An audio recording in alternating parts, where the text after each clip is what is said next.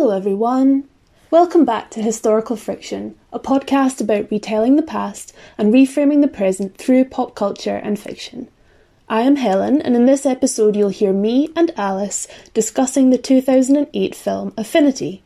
Affinity is an adaptation of Sarah Waters' significant neo-Victorian novel of the same name from 1999.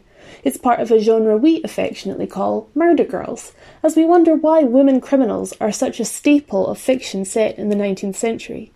Because Affinity tells a queer narrative about the relationship between a wealthy prison visitor and an imprisoned psychic medium, this episode does come with a warning for depictions of historic homophobia, mentions of sexual assault, and discussions of injustice in women's prisons.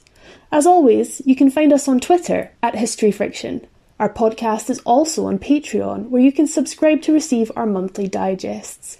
On there, we share our recent favourites, we give sneak peeks of future episodes, and we expand upon the types of conversation you hear on the show. If you sign up now, you'll have access to the May Digest and have the jump on the upcoming June Digest as well. If it sweetens the deal, there is also the occasional pet picture. Our Patreon enables us to improve the podcast and keep bringing you better content, and we're so thankful to all our patrons for your support. If you're enjoying Historical Friction, we'd love for you to help us out by rating or reviewing the podcast, or just recommending us to your pals. Thanks for listening. Enjoy the show. Okay, so we watched the 2008 adaptation of Affinity, which is by Sarah Waters. It's her second book. It's actually the first Sarah Waters that I ever read. So this was my introduction to kind of her particular historical queer genre. I wouldn't say it's necessarily her best. I think that it has moments of the kind of spooky suspensefulness that she's so good at, but it's not as kind of fun and rollicking as obviously Tipping the Velvet is, and it's not quite as kind of smart and mindfucky as Fingersmith. Very much so. It's very much like, this is the queer yearning edition of Sarah Waters. Yes, definitely. So the kind of cause of all of this yearning is the book centres on the characters of Margaret Pryor and Selina Dawes. Dawes is a disgraced spirit medium in Millbank Prison for fraud and assault. And Margaret is a lady visitor who is coming to spend time with the prisoners and sort of be a moral guide. And this is a thing that people would do. And it's as much for the sort of moral improvement of the visitors as it is for the actual prisoners and to themselves. Alleviate the middle-class boredom of ladies that have nothing better to do. Yeah, which is, I mean, a fascinating phenomenon in and of itself, right? That this is a penal system that kind of is very much emphasizing the idea of like boredom and emptiness as part of your punishment, and yet you are then an activity for the ladies of Chelsea to go and do, is a really interesting kind of aspect of this history that I think often gets lost. Yeah, definitely. And I think in the film adaptation in particular, this sort of sense that the prison, Millbank Prison, is a character within this story and is sort of like this living, breathing, malevolent entity that is leeching the life force from all the women that live within it, is something that is very, very prevalent in the original book. It's kind of like the lead out opener of the book, and it is with us throughout. You get little flashes of it in this film, I think, but it's not really there. And it's a shame because like Millbank has such an interesting history, and like thinking about the kind of like carceral systems which are all in the background of this film, they never quite come to the fore, but it's a fascinating place. It was originally, the site was intended by Jeremy Bentham himself to be a panopticon. And even though those plans were scrapped in 1812, when you actually like look at the layout of Millbank Prison, they really didn't deviate from that sort of original intention very, very far. It's this kind of strange hexagonal flower petal design when viewed from above. And it sort of was set up according to something which was called the separate system, which basically entailed keeping complete surveillance on the prisoner while simultaneously keeping them completely separate from each other, according to the belief that human influences were the cause of these women's criminality. And so they were just going to keep them completely separate from everyone else, even up to the point of forcing them to wear masks so that they couldn't read each other's facial expressions. Which I didn't know about, and which is such a kind of bizarre and like the cruelty is the point kind of twist on this whole history. The idea that you have to wear a mask so you can't even see other people's faces. For those who don't know that much about the kind of concept of the panopticon, it's this idea that Bentham has, which is essentially that prisons should be built as a kind of ring, and the cells face inwards, and in the centre is a guard tower. So from the tower, the guard can see into all of the cells, but the prisoners don't know if they're being watched. So it's this really intense idea of surveillance, and the kind of core principle of it is that you should be watched at all times, and you should behave as if you're being watched at all times, even if you don't know that.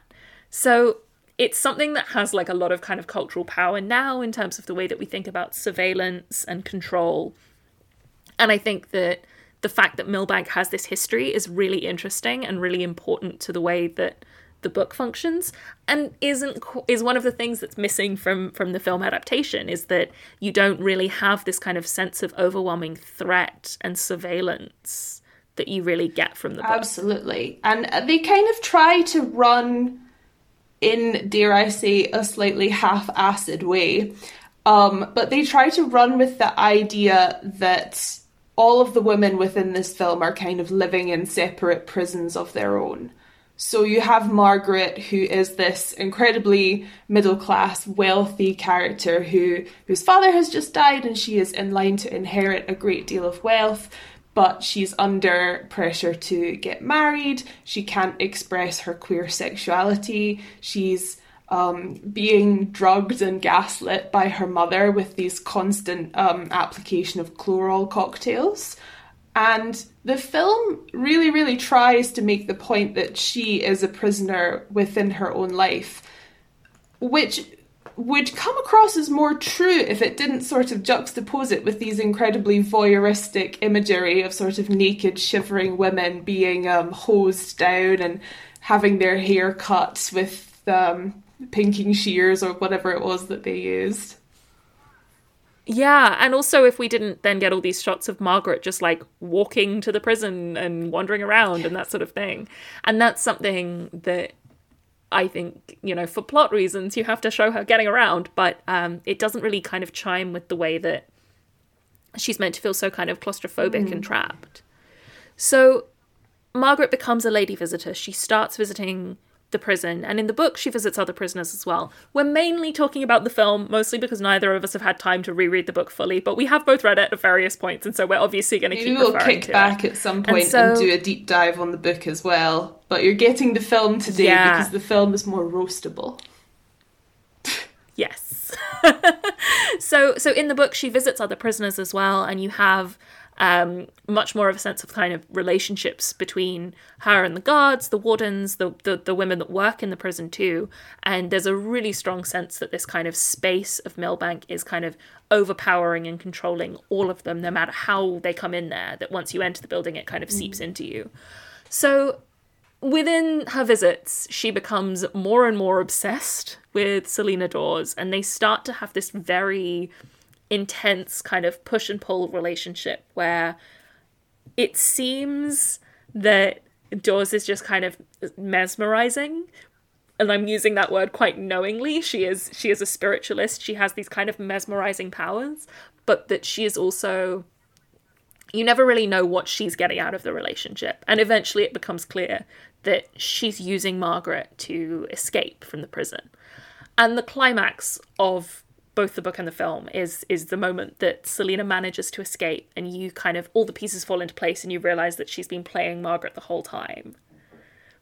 But the film really goes for the fact that this is a love story in a way that I did not particularly enjoy. Well, it's interesting because, like, on the basis of the plot, it's a love story with multiple different participants, like multiple different actions. It's like not even a love triangle, it's like a love hexagon. It's the same shape as the prison in a way, because Margaret is in love with her ex, who has married her brother and has been cut off from this woman who is called Helen, a namesake that has shamed me in this episode, and is sort of on the rebound and looking for something to occupy her time when she first meets Selina and develops this new obsession with her. But Selina, as it turns out, is in this exploitative relationship with a woman named Ruth Vigers, who has been cross-dressing to play her spiritual spirit guide, Peter Quick, this kind of malevolent, mysterious figure that looms large over the majority of the film. So this is the big twist. Spoilers. Yeah, well, spoilers, obviously. But yes, Peter Quick is the spirit that Selina manifests. He's the one that she uses to communicate with the spirit world. And it's Vigers, Ruth, sort of... In the film, she's wearing a weird stick-on moustache, but somehow still like a corset and women's underwear while she's doing this. And between the two of them, they are then seducing, assaulting, molesting in various ways gullible young women. It's much more ambiguous in the book that the women are getting something out of this as well. You know, they're getting this kind of implied liberation and health-giving properties that presumably comes from having sex. But in the film, it's not quite as clear. It turns out that spiritual ecstasy and revelation is mostly just fingering. Yeah. Which some of us could have told you. I do remember from the book, there's this real, like, obsessive emphasis on the casts of Peter Quick's hands, so the cast of Ruth Vigers' hands, and there's a lot about, like, these very powerful, rough hands, and it's like, so spiritualism is when you and your girlfriend unwillingly finger people?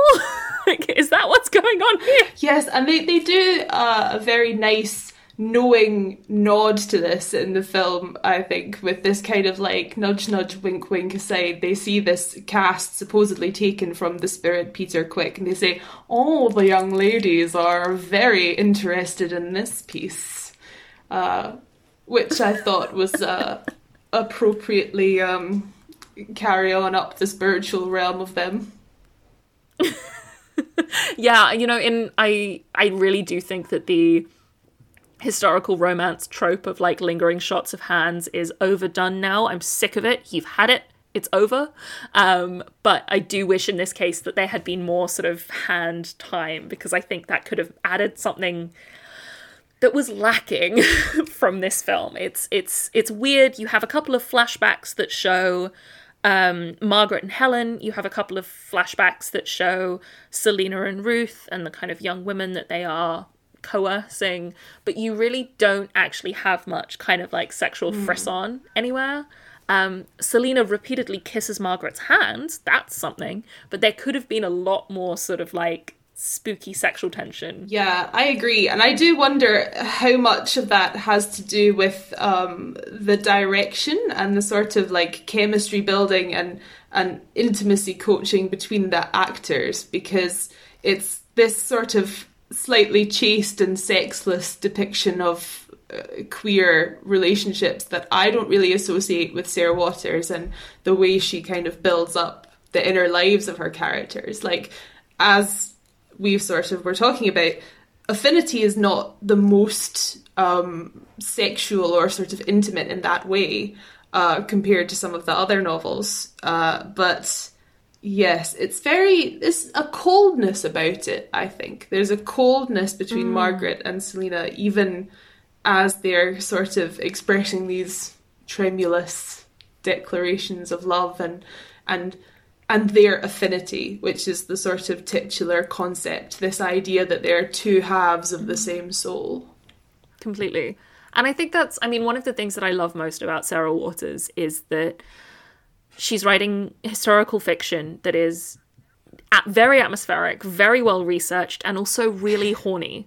Like, Tipping the Velvet is a fundamentally very horny book. I think Fingersmith has moments of, again, this really like intense sexuality to it that I very much appreciate and that is often missing, especially from representations of queer women in like literary fiction. Affinity is the least horny, but even within that, you have this kind of displaced horniness. I'm getting like semantic saturation with horny now as a word, and I feel ridiculous that I keep saying it, but you do get this kind of like displaced desire from Margaret, that she is clearly expressing sexual attraction and romantic attraction towards Selina, but she doesn't know how to handle that, and so she kind of is displacing it onto this idea of their kind of spiritual connection. And actually, like, what she's trying to describe is lust, and she's sort of dancing around it in a really interesting way. But you don't even get that kind of sense of displacement from the film. Yeah, that's a really interesting point, actually, because one of the things that I really, like, dig about this film is the way they show people trying to connect with the spirit world, which is something intangible and separate and divided from us, you know, on the metaphysical realm. And they connect with it through things which are very much of the physical realm. And this is part of the sort of spiritual mediumship grift. You get these people who are using cold reading techniques and confidence trickery and various new forms of material culture, like the hand cast that we were talking about, and like photography, and tricks involving knots and tricks involving little flowers showing up in surprising places and locks of hair that seem to present themselves in sort of impossible ways. And you were talking about displacement there, and it's really interesting because that is also kind of how Margaret is expressing her lust for Selina, is through these sort of various little artifacts that pass between them. So Selina finds a way to smuggle Margaret some flowers, and there's lots of shots of Margaret sort of pressing her whole face into these orange blossoms. And then, you know, the next escalation in the plot where Margaret really starts to believe in the spiritualist angle is when she finds Selina's massive braid of beautiful pre-Raphaelite style hair hidden under her pillow, and she smells it and she touches it to her cheek. And so this kind of like queer lustful displacement is very much sort of mimicking the displacement of all these people who are trying to connect with the metaphysical realm through stuff. So that's a really little fun connection. Yeah, completely. And I mean, I think that's something that is so evocative and interesting in the book as well, is that you have this kind of like desire for things, and that Margaret has this very kind of courtly obsession, and I'm using that in the sense of the sort of historical like collecting and yearning sense, that she wants things that Selina has touched. She wants to kind of feel her presence and hold her, but not her body, her kind of trace, which is so spiritual, right? This whole idea that you can feel these echoes of things and these kind of spiritual affinities is very, very, very gay. But apparently in this film, the limit of queerness is that sometimes you make out with your brother's wife on a boat. Yes, sometimes you do very, very tentative, close-lipped kisses on a boat. That's it. That's it. That's all there is. And that, like, lack of...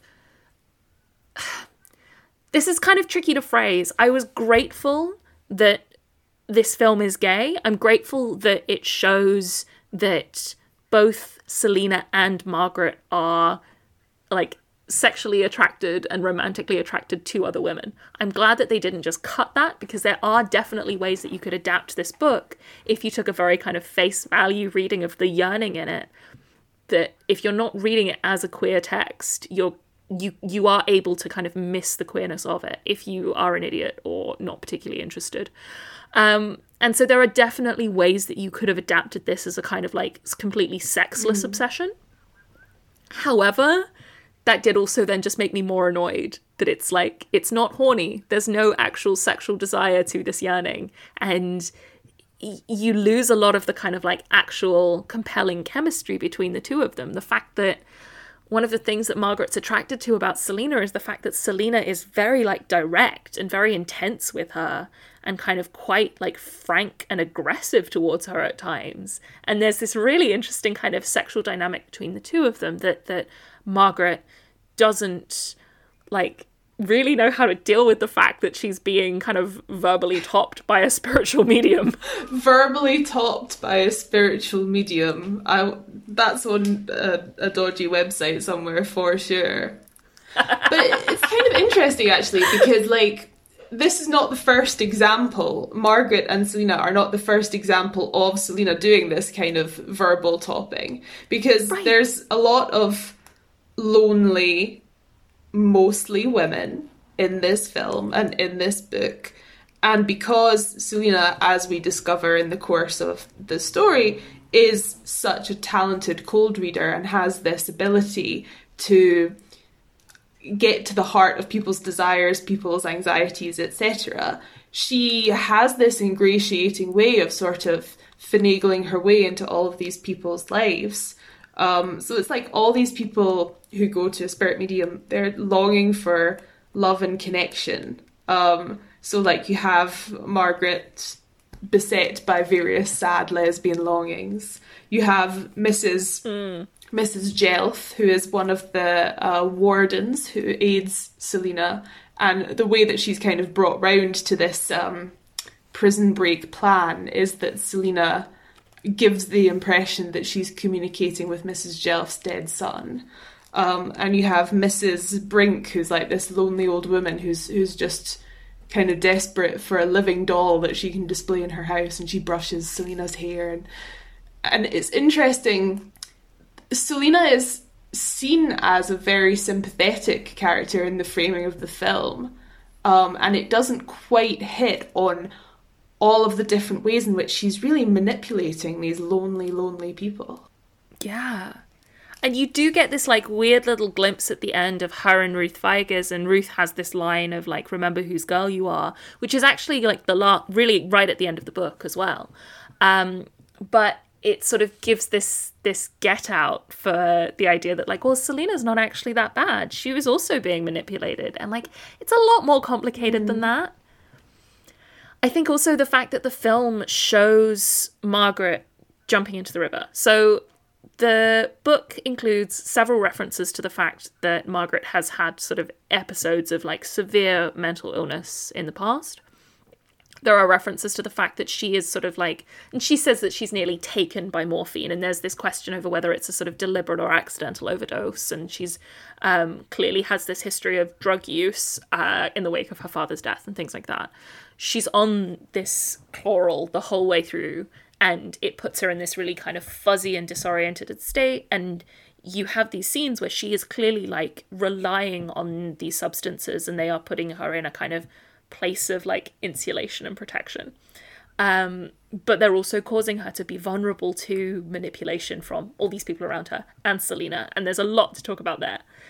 The book does not tell you in literal words that she drowns herself in the Thames, but it's very much there. Like, that is the kind of consequence at the end of the book, is that Margaret is going to either attempt or actually kill herself.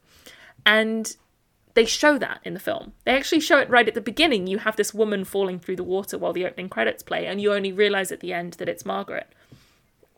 But then they also show this kind of weird fantasy sort of thing where Selina jumps into the water and is there with her. And it's tricky because suddenly when you include that, you're adding to this idea that, like, okay, no, this is a love story. Selina does love Margaret, but she's being manipulated by Ruth. And that's not really, the groundwork for that is not solid. And in the final moments, it also adds this ambiguity about whether the spiritualism is a reality.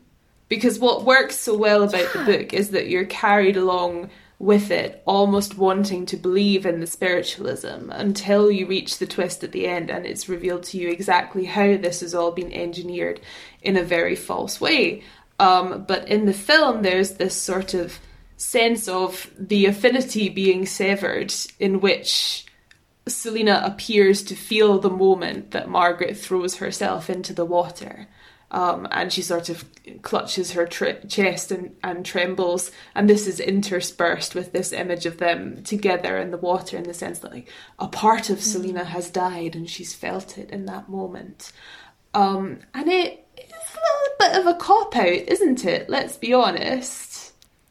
Yeah. Kind of doesn't work with the cynicism, that brilliant, bleak, beautiful cynicism of the ultimate end of Margaret's life. Completely.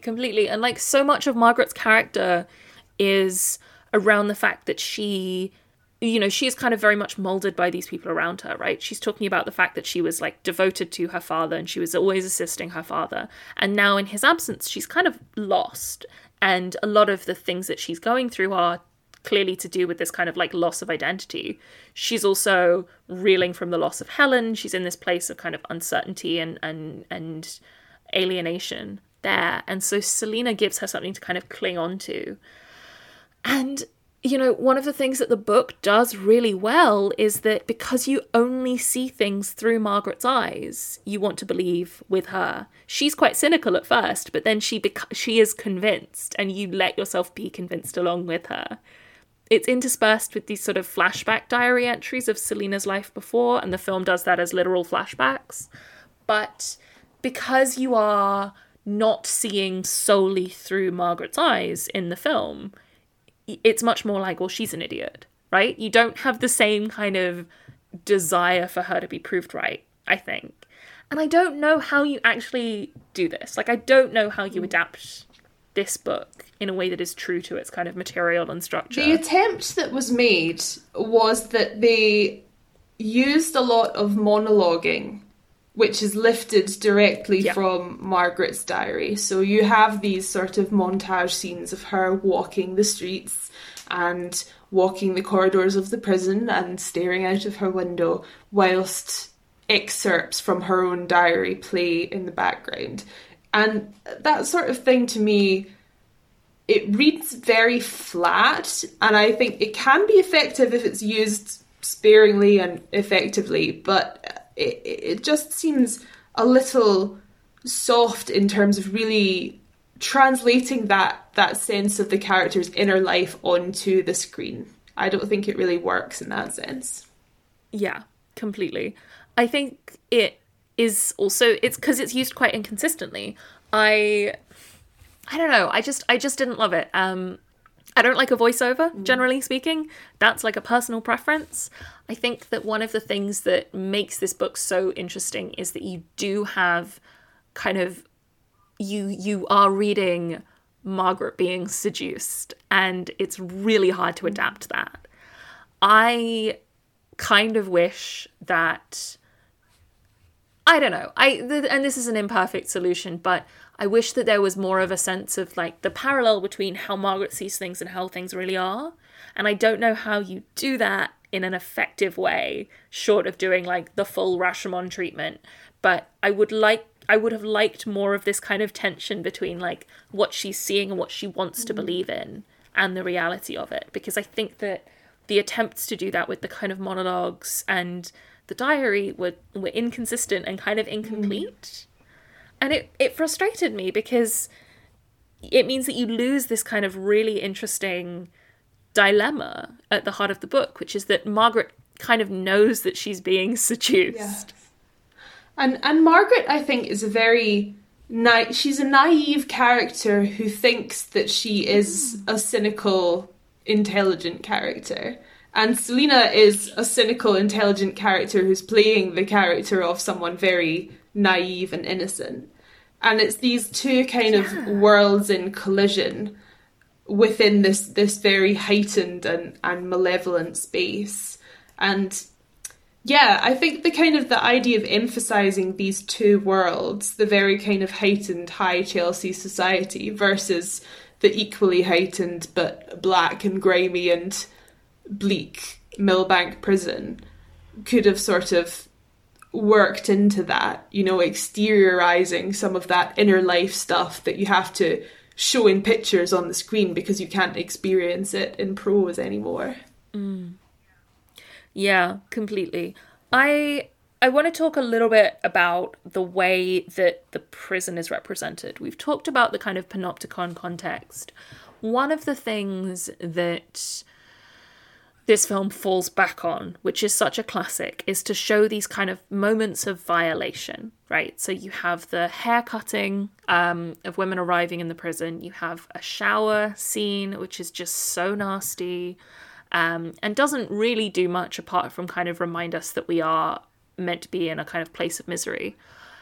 I found it interesting that sort of is presented as a really immediate kind of violation, but you don't necessarily get the same sense of kind of violence from the scene where Margaret is taken to essentially just look through the belongings of all of these women, which is such a kind of, it's presented as really invasive and really manipulative and kind of cruel in the book.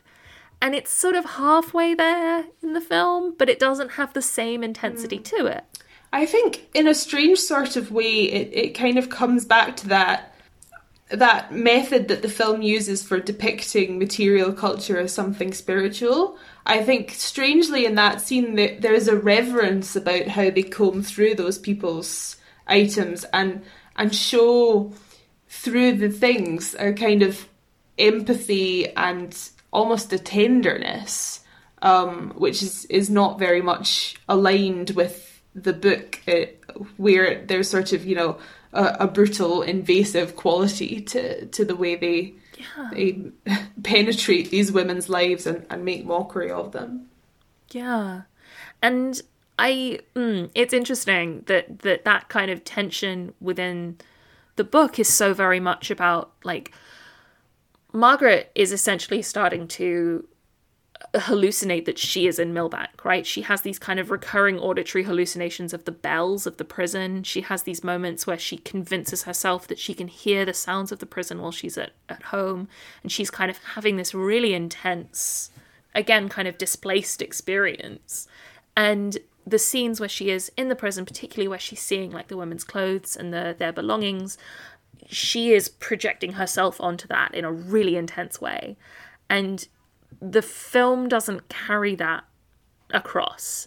And yeah, it's presented as a much more kind of tender and reverent thing of like, oh, look at their belongings, how sad, rather than the kind of really violating experience that Margaret is kind of actually participating in. Which then means that at the end, when you realise that her stuff has been ransacked by Ruth and Selina on their way to flee the country, you don't have the same kind of like affinity echoing between these scenes. Yes, that's I did actually notice like how flat that ransacking reads on the screen, like it's just a sort of pile of crumpled clothes, but it's supposed to be this ultimate betrayal, and that doesn't necessarily quite track, unfortunately. I was also, this is distracting me, but I was very distracted by the fact that there's a scene in A Dressmaker where she requests 3 dresses to be made in 24 hours, and the dressmaker is like, we can do that for you, miss. I'm like, honey, no problem. I mean, I guess this is the problem with a 2-hour film. One of the things that's really effective in the book is this kind of slow burn and this kind of mounting tension and mounting desire. And as you're reading it that something terrible is going to happen, but you don't know what it is. And you want them to get away, and you want to believe that Selina is actually like going to be spirited away and they're going to escape to Italy and it's all going to be perfect. And that's not going to happen, but you find yourself wishing for it until like the last page. And you don't get that kind of mounting tension on film. You certainly don't get it in a 2-hour film. And so then when there are these things of like, oh, and yes, by the way, we'll just knock out 3 dresses for you. It's a bit like, oh yeah, of course, time isn't real. We're going off to Italy in your dreams. I also, though, that dressmaker scene, I might be completely wrong about this, but she pushes past a woman when she's going down the stairs. And I thought for a moment that the woman that she pushed past might have been Sarah Waters having a cameo. Really? I don't know. It just looked a bit like her in that moment. And I had this thought of like, is that? Possibly. I might be completely wrong. I would love to know if this is actually the case or not. I don't know. I hope that it is. I find that very funny. So too. But I love those types of author cameos. They make me really happy. They just make me so happy. Where I can do a little bit of noticing and go, oh, I notice you. That makes me really happy. I love that so much. So yes, so I think that might have been a cameo, but I'm open to correction. So you have this scene, and in the book, what Margaret finds Ruth's and Selina's clothes literally like tangled together. That it looks like they've thrown them off, presumably to have sex, and they've kind of like knotted into each other, so she can't actually separate the clothes out. And you don't get that in the film, obviously, but you also don't get the sense that she has been violated by the fact that Ruth has been reading her diary. Ruth has been kind of going through all of her things and has taken all of this stuff. Has stolen her locket and passed off her former lover's hair as Mrs. Jelf's little boy's hair. And yeah, and so you don't really get that kind of sense of invasion. But the film introduces a character that's not in the book, the fucking Theophilus. Well, it wouldn't be a 19th century adaptation without an attempted rape scene, would it? Oh my god. So in the film, there is this man called Theophilus who wants to carry on Margaret's father's work and finish the great historical text that he was working on, and he wants to marry Margaret. And so there is this awful, awful scene of attempted rape where Theophilus is essentially saying, like, let me take the place of your father. Yeah.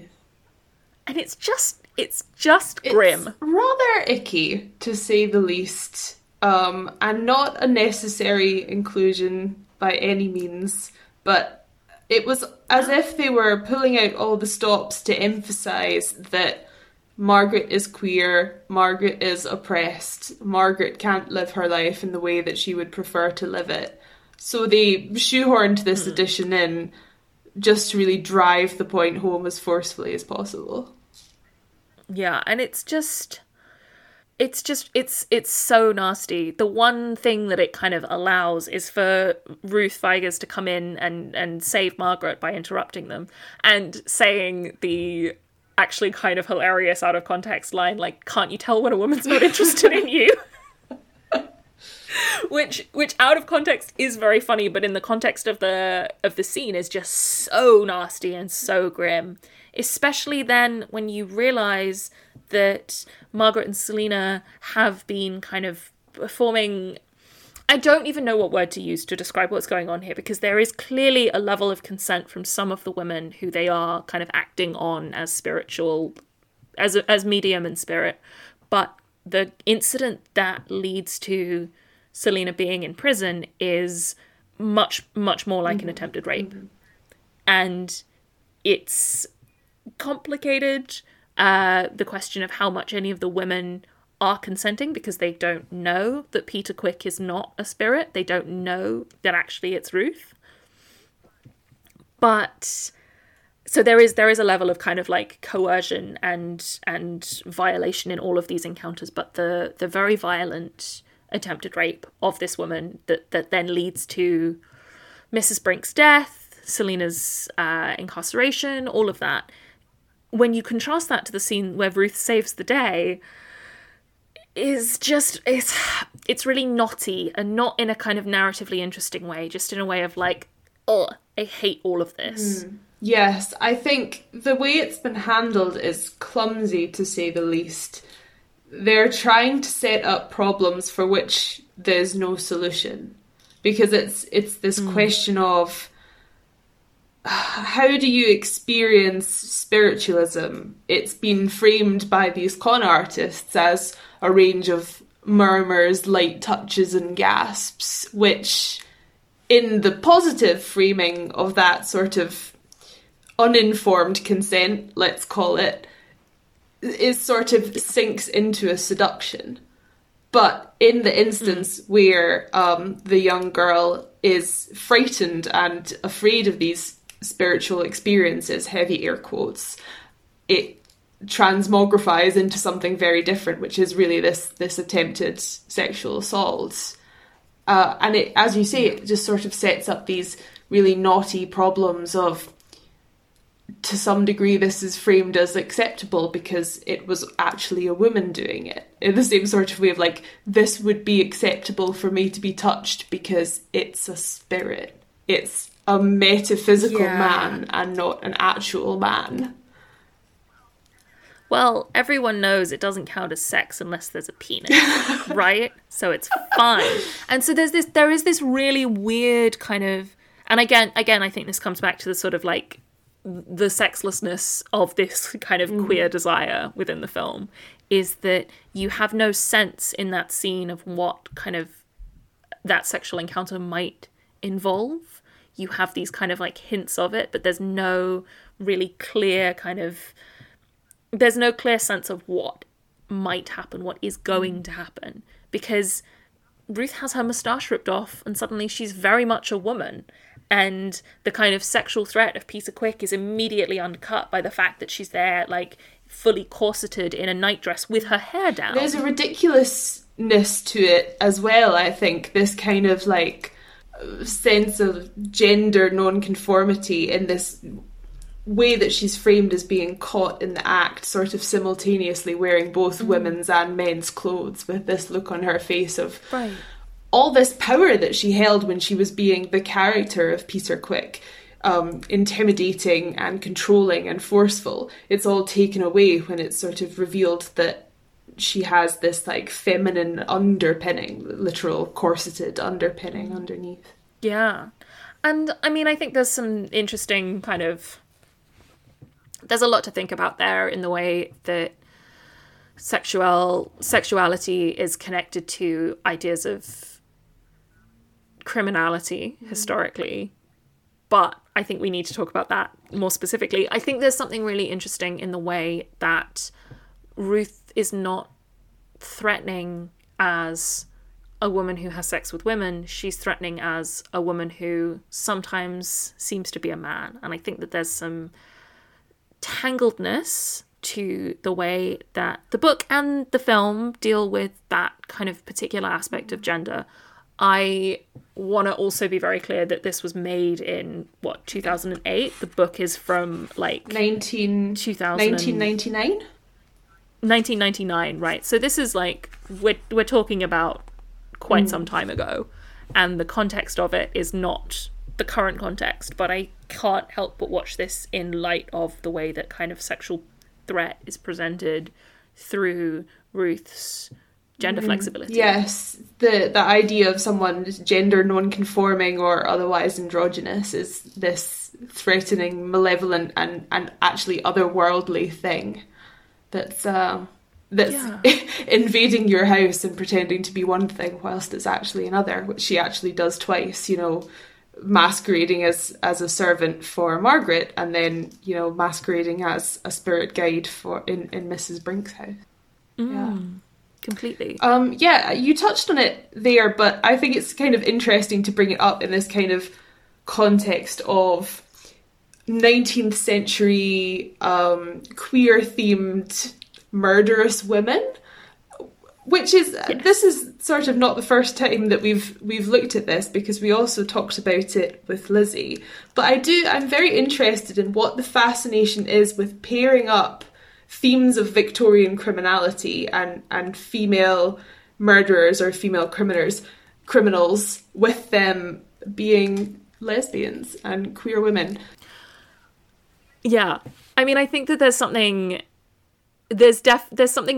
and I don't want to say it's Victorian because this is not actually a strictly Victorian thing. The modern interpretation of Victorianism is very much this idea that oh yes, criminality and sexuality are both deviant, and so therefore they must be essentially the same. And I think that's a lot of kind of the modern perspective looking back. I don't know, is there, at the time that Affinity is set, at the time that Lizzie is set, what is the kind of cultural linkage between sexuality and criminality? Well, something that's very interesting to me is that lesbianism and queer women were not culturally and socially punished, specifically within the carceral systems, in quite the same way which is super interesting in the context of how we're seeing all these violent and imprisoned women showing up in these neo-Victorian fictions.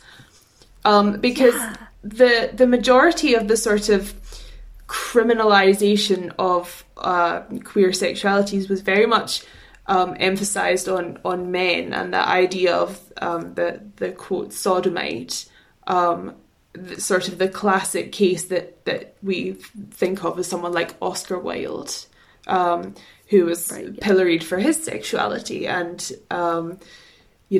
imprisoned, had his life ruined, his reputation ruined. Which is not to say that queer women were not also stigmatised, and that was an ever-increasing process as the century progressed. Like, by the sort of 1890s into the 1900s, this was something that was being talked about more and more. But there is a sense in which women's sexualities are discounted in general in a lot of the sort of theory of sexuality. And so the very idea that women could kiss each other, could share a bed, could be lifelong living companions, was a more acceptable way of framing their lifestyles. And this is why you get all these kind of strange attitudes about historical women who were potentially queer, where people will say, oh, they were just very good friends, or they were lady companions, because that was actually an acceptable way to live your life. And there was not as much scrutiny placed on the potential sexual conduct between women who lived together, women who were very closely intimate, as it would have been in the case of men. And it does kind of come back to that thing of like, what is the root cause of deviant behaviour? It is a penis. Yeah. On these kind of subjects, there's a really interesting book called Inseparable by Emma Donoghue, which is about like the history of kind of queer women in literature in particular. So she essentially traces the representation of feminine desire. And it's really interesting, and it looks at all of the kind of like more euphemistic stuff as well as the kind of more outright like expressions of desire in literature. And that's very interesting if you want to understand the kind of historical interpretation of sexuality at different points in time, because she does go through literature, but she takes it not through the era that's being represented, but the era in which these things are actually written. And I think that's just a kind of fun and worthwhile thing to explore more generally. There's also obviously so much on the history of sexuality that we can't even begin to get into, but I'll probably put some links in the notes, and there is always the absolutely brilliant Bad Gays podcast and now book that deals with a lot of these kind of questions as well. Absolutely. And it's really worth like thinking about these things, like not just in the context of like the historical understanding of it, but also how we now have kind of reframed and recontextualized that history to kind of reflect our own narratives. It's a very interesting thing to think about. Yeah, I've been reading, I read recently a book that has just come out called When Women Kill, that is about the history of 4 murders that took place in Chile in the 20th century. And it's about these kind of true crimes, but it's very much focused on the way that they were represented in the media. And one of the things that the author does in that is talk about the way that these crimes had to be constructed in order to prevent kind of femininity being seen as threatening more broadly. And so there's this really strong emphasis on the way that these women are seen as deviating from the norm of femininity, either by being working class, by being unwell in other ways, like mentally ill, physically unwell, women who work, writers, things like that. This really interesting kind of desire to present them as outside the norm. And I think that is kind of part of our cultural kind of conception of criminality that does come from the 20th century, is this idea that any kind of act of crime must be rooted in some sort of deviance. And our modern consequence of that is to draw these parallels between ideas of sexual, I hate the word deviance so much. Non-heteronormative sexuality.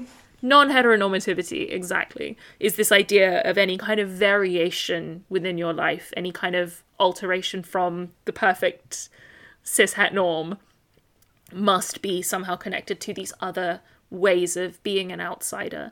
And that's a racialized thing as well as a gendered thing, and as well as something that's connected to sexuality. And so the consequence of that today is that all of our Murder Girl films are about lesbians. That is such an interesting way to think about it. Yeah, and to think about how it's almost necessary for this narrative for everyone in the film and in the book to be like a deviant at some level. You know, Selina is different. Her mind is portrayed as being kind of literally on a different plane. Ruth is sort of gender fluid or gender non-conforming. She kind of is crossing a boundary in that way. Margaret is this sort of, first of all, she is a lesbian, but she's also this kind of like pseudo addict, someone with mental health issues, someone who's like not entirely present in her reality. And it sort of places them all on this kind of like highly institutionalized map of the prison so that they all revolve around each other. That is a really, really interesting way to think about it. Mrs. Jelf deviates as well in the sense that she's kind of grieving and she's overcome by this sense of loss and grief, and that's what makes her vulnerable. And she's a mother without a child, which is very stigmatized in our society, and arguably even more so in Victorian society.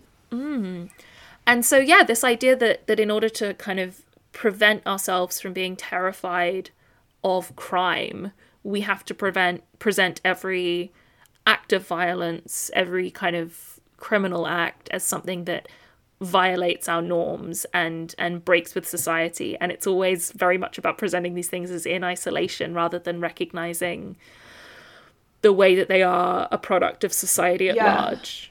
And this is something that we keep coming back to with our Murder Girl episodes. It's also something that we keep coming back to with Ripper Watch as well, is the way that crime is always a reflection of the society in which it is committed. But culturally, we are unable to accept that. And it fosters a very dangerous assumption, which is that crime and violation are things which happen to other people and are perpetrated by other people, when in reality, unfortunately, we know that it's usually the people who are either closest to us or read as the most normative of all that slip under the radar and have a greater proportion of risk to people.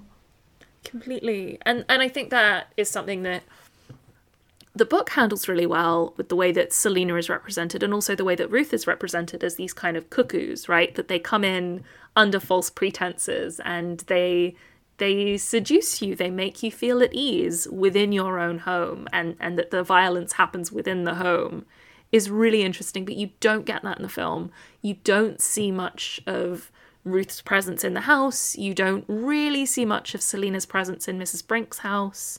You don't get the same kind of sense of cuckooism that is really present in the book, and that's a loss to the plot. Yeah. I think once again we need to make our own 12 episode series. Oh my god. Yes, absolutely. I mean, I have so many opinions about these things, and all I want is to be in the writer's room. Shall we talk about the actual, like, the film itself, the actors, the direction, that sort of thing? I would say one thing that was very funny to me is that it immediately felt so dated, with this particular sort of 2000s grainy, slow motion, shaky cam kind of aesthetic that I really associate with costume dramas of the 2000s. There's a little bit of it in Desperate Romantics. There's a lot of it in things like Bleak House. There's quite a bit in Tipping the Velvet, which is from, I think, 2002 or 3. It's very much the kind of like BBC ITV Sunday night drama of my childhood and teens. Exactly. And it's such a throwback. It really is. And looking at the sort of background information for this film, I was very entertained to realise that the screenplay was written by Andrew Davies, who is best known for writing the 1995 Pride and Prejudice, and has his writerly hands in pretty much all of the heritage dramas that were produced for TV around this era, which is really interesting because it is like this incredibly dark and gothic subject matter, which is not very much in the sort of stately home Austen wheelhouse at all. No. But then, just having looked him up, he did also do the 2005 Bleak House, which is very much the kind of goth end of costume drama at this time. Sure.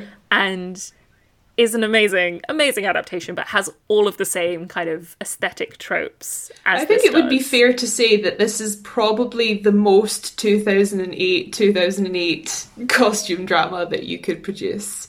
It's like a really interesting symbol to me of like how the readability of on-screen camera work has changed over time, because you were saying like you associate that shaky cam, slow-mo, sudden moving camera style with the 2000s period drama.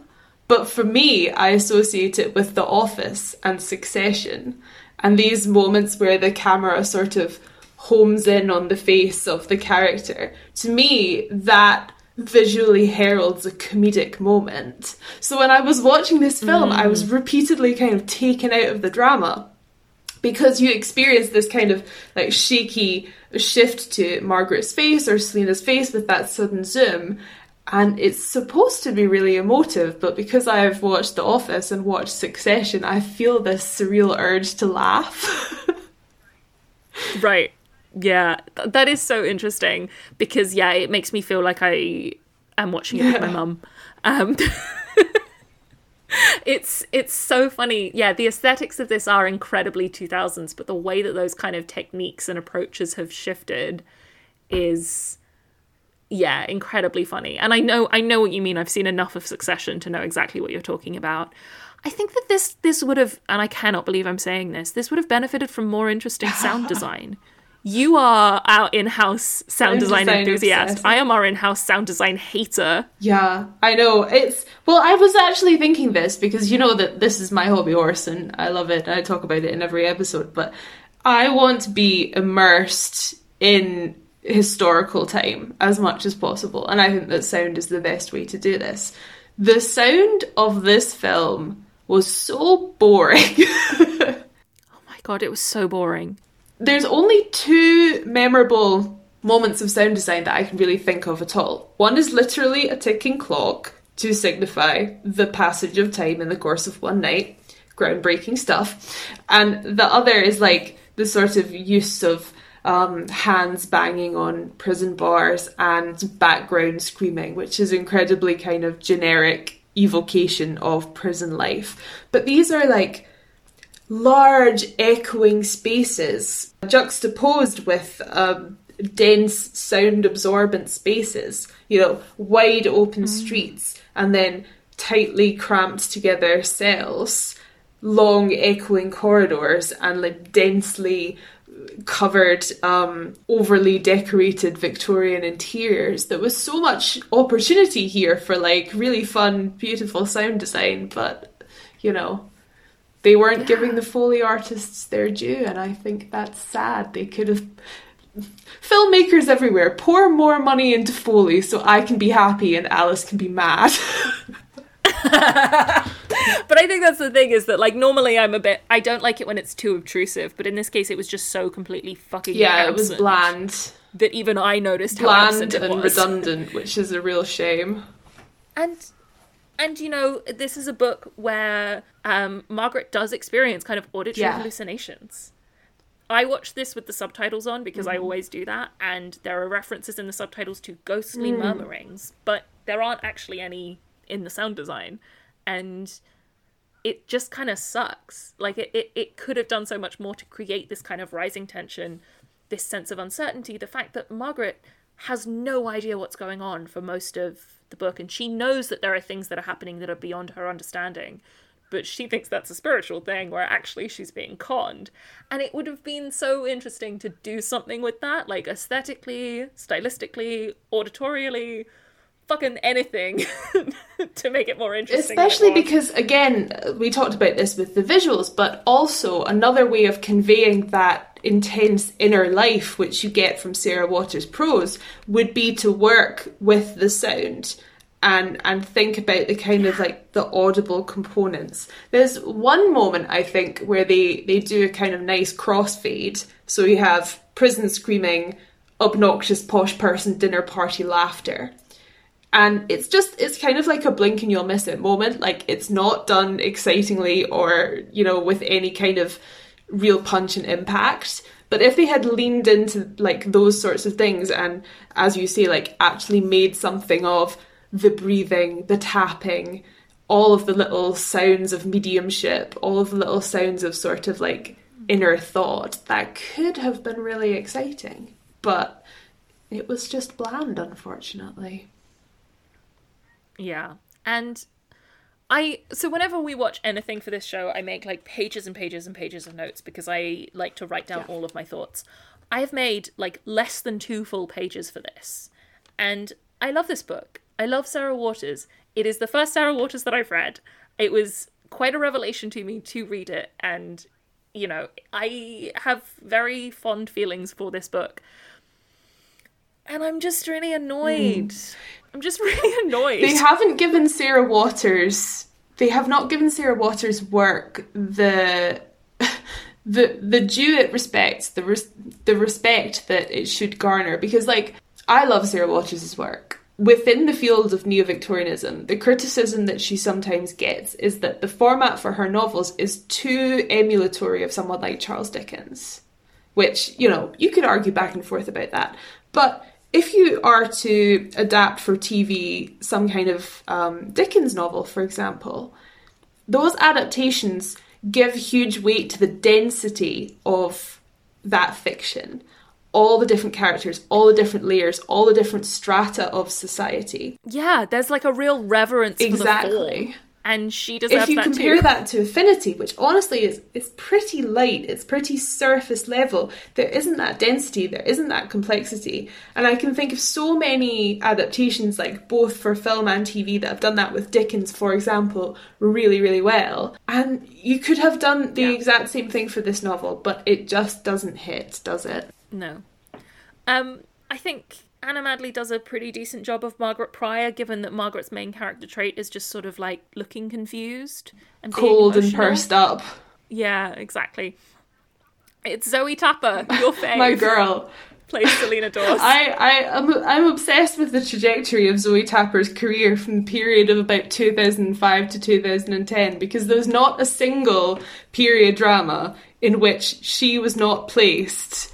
I think directors in this time period and casting directors had an obsession with this particular actor's ability to be simultaneously very pure and soft-spoken and have this very gentle affect, and pair that with something that was quite inherently kind of sexual or suggestive, I don't know. And I want to be respectful to the actress and, you know, not say that this is something which is inherently a trait that she has, but it's fascinating that she repeatedly plays this type of character, simultaneously pure and sexy, over and over again. She also was cast in our favourite Desperate Romantics as Effie Gray, and again pure and sexual simultaneously. And she was cast in a show that I don't know if anyone but me remembers, called Demons, which was an ITV joint, where she played a vampiric rendition of Mina Harker, pure and sexy simultaneously, and also kind of strangely sexualized portrayal of blindness that was quite fascinating. But this was Zoe Tapper's time, and she was riding that wave for all she was worth, and God bless. Apparently, and I did not know about this until I was looking at her Wikipedia, there is a 2006 Channel 4 film based on A Harlot's Progress, in which she plays the titular harlot, which is, again, incredible. I realised in watching this that I sometimes get her confused with Keeley Hawes. This was also Keeley Hawes' time for very similar reasons. Because they have a similar vibe, and I think that I know that they're different people, but I can never remember which one of them has been in what. And yeah, there was a moment for the sort of like waif-like gamine blonde girls in the 2000s, and they made it work for them. Yeah, God bless Zoe Tapper. Yes, hope she's doing well. She worked that short Sting-style wig with all the grace God gave her. Is there anything we've missed? The opportunity to watch a better film? Oh my god, I know, right? I would recommend the book. I wouldn't recommend the film. And I think, actually, now, if you've listened to this whole episode having not read the book, you won't actually enjoy the book because we've spoiled it for you. So enjoy reading that with full foreknowledge of the twist, you guys. Yeah, sorry. I think that, actually, this is a great example for why... I mean, and again, I wonder what we would have thought of this had we not known the book. Because I think that Sarah Waters is really one of those authors where if you know any of the twists, you're fucked. You cannot be spoiled for her work, or it's still good, it's still very evocative and very atmospheric, but it just loses some of its zip. It's kind of like if you were to read Wilkie Collins' The Moonstone or something with full foreknowledge of that twist. You know, like... You still enjoy the experience, but there's something about the kind of visceral thrill of it that goes missing, I suppose. However, on the other hand, given that we've talked so much about Margaret's inner life, you can very much go back to the book and enjoy the kind of intricate ins and outs of that whilst reading it. So there's something for everyone on Historical Friction. Yeah, and you do get a lot more of Margaret in the book. You get a lot more of this kind of like queer displacement. You get a lot more really interesting insight into the way that she is sort of approaching desire and sexuality. And I think it's a great example of Sarah Waters just being a solid historian as well as a really absolutely. good writer. She has a PhD in something Victorianist, I can't remember what, and it definitely comes across in everything she writes. She is a knockout researcher as well as a fantastic writer. Yeah. Huge fan of Sarah Waters. I love her so much. And I think that she is one of very few authors that absolutely strikes the balance of like atmosphere and accuracy.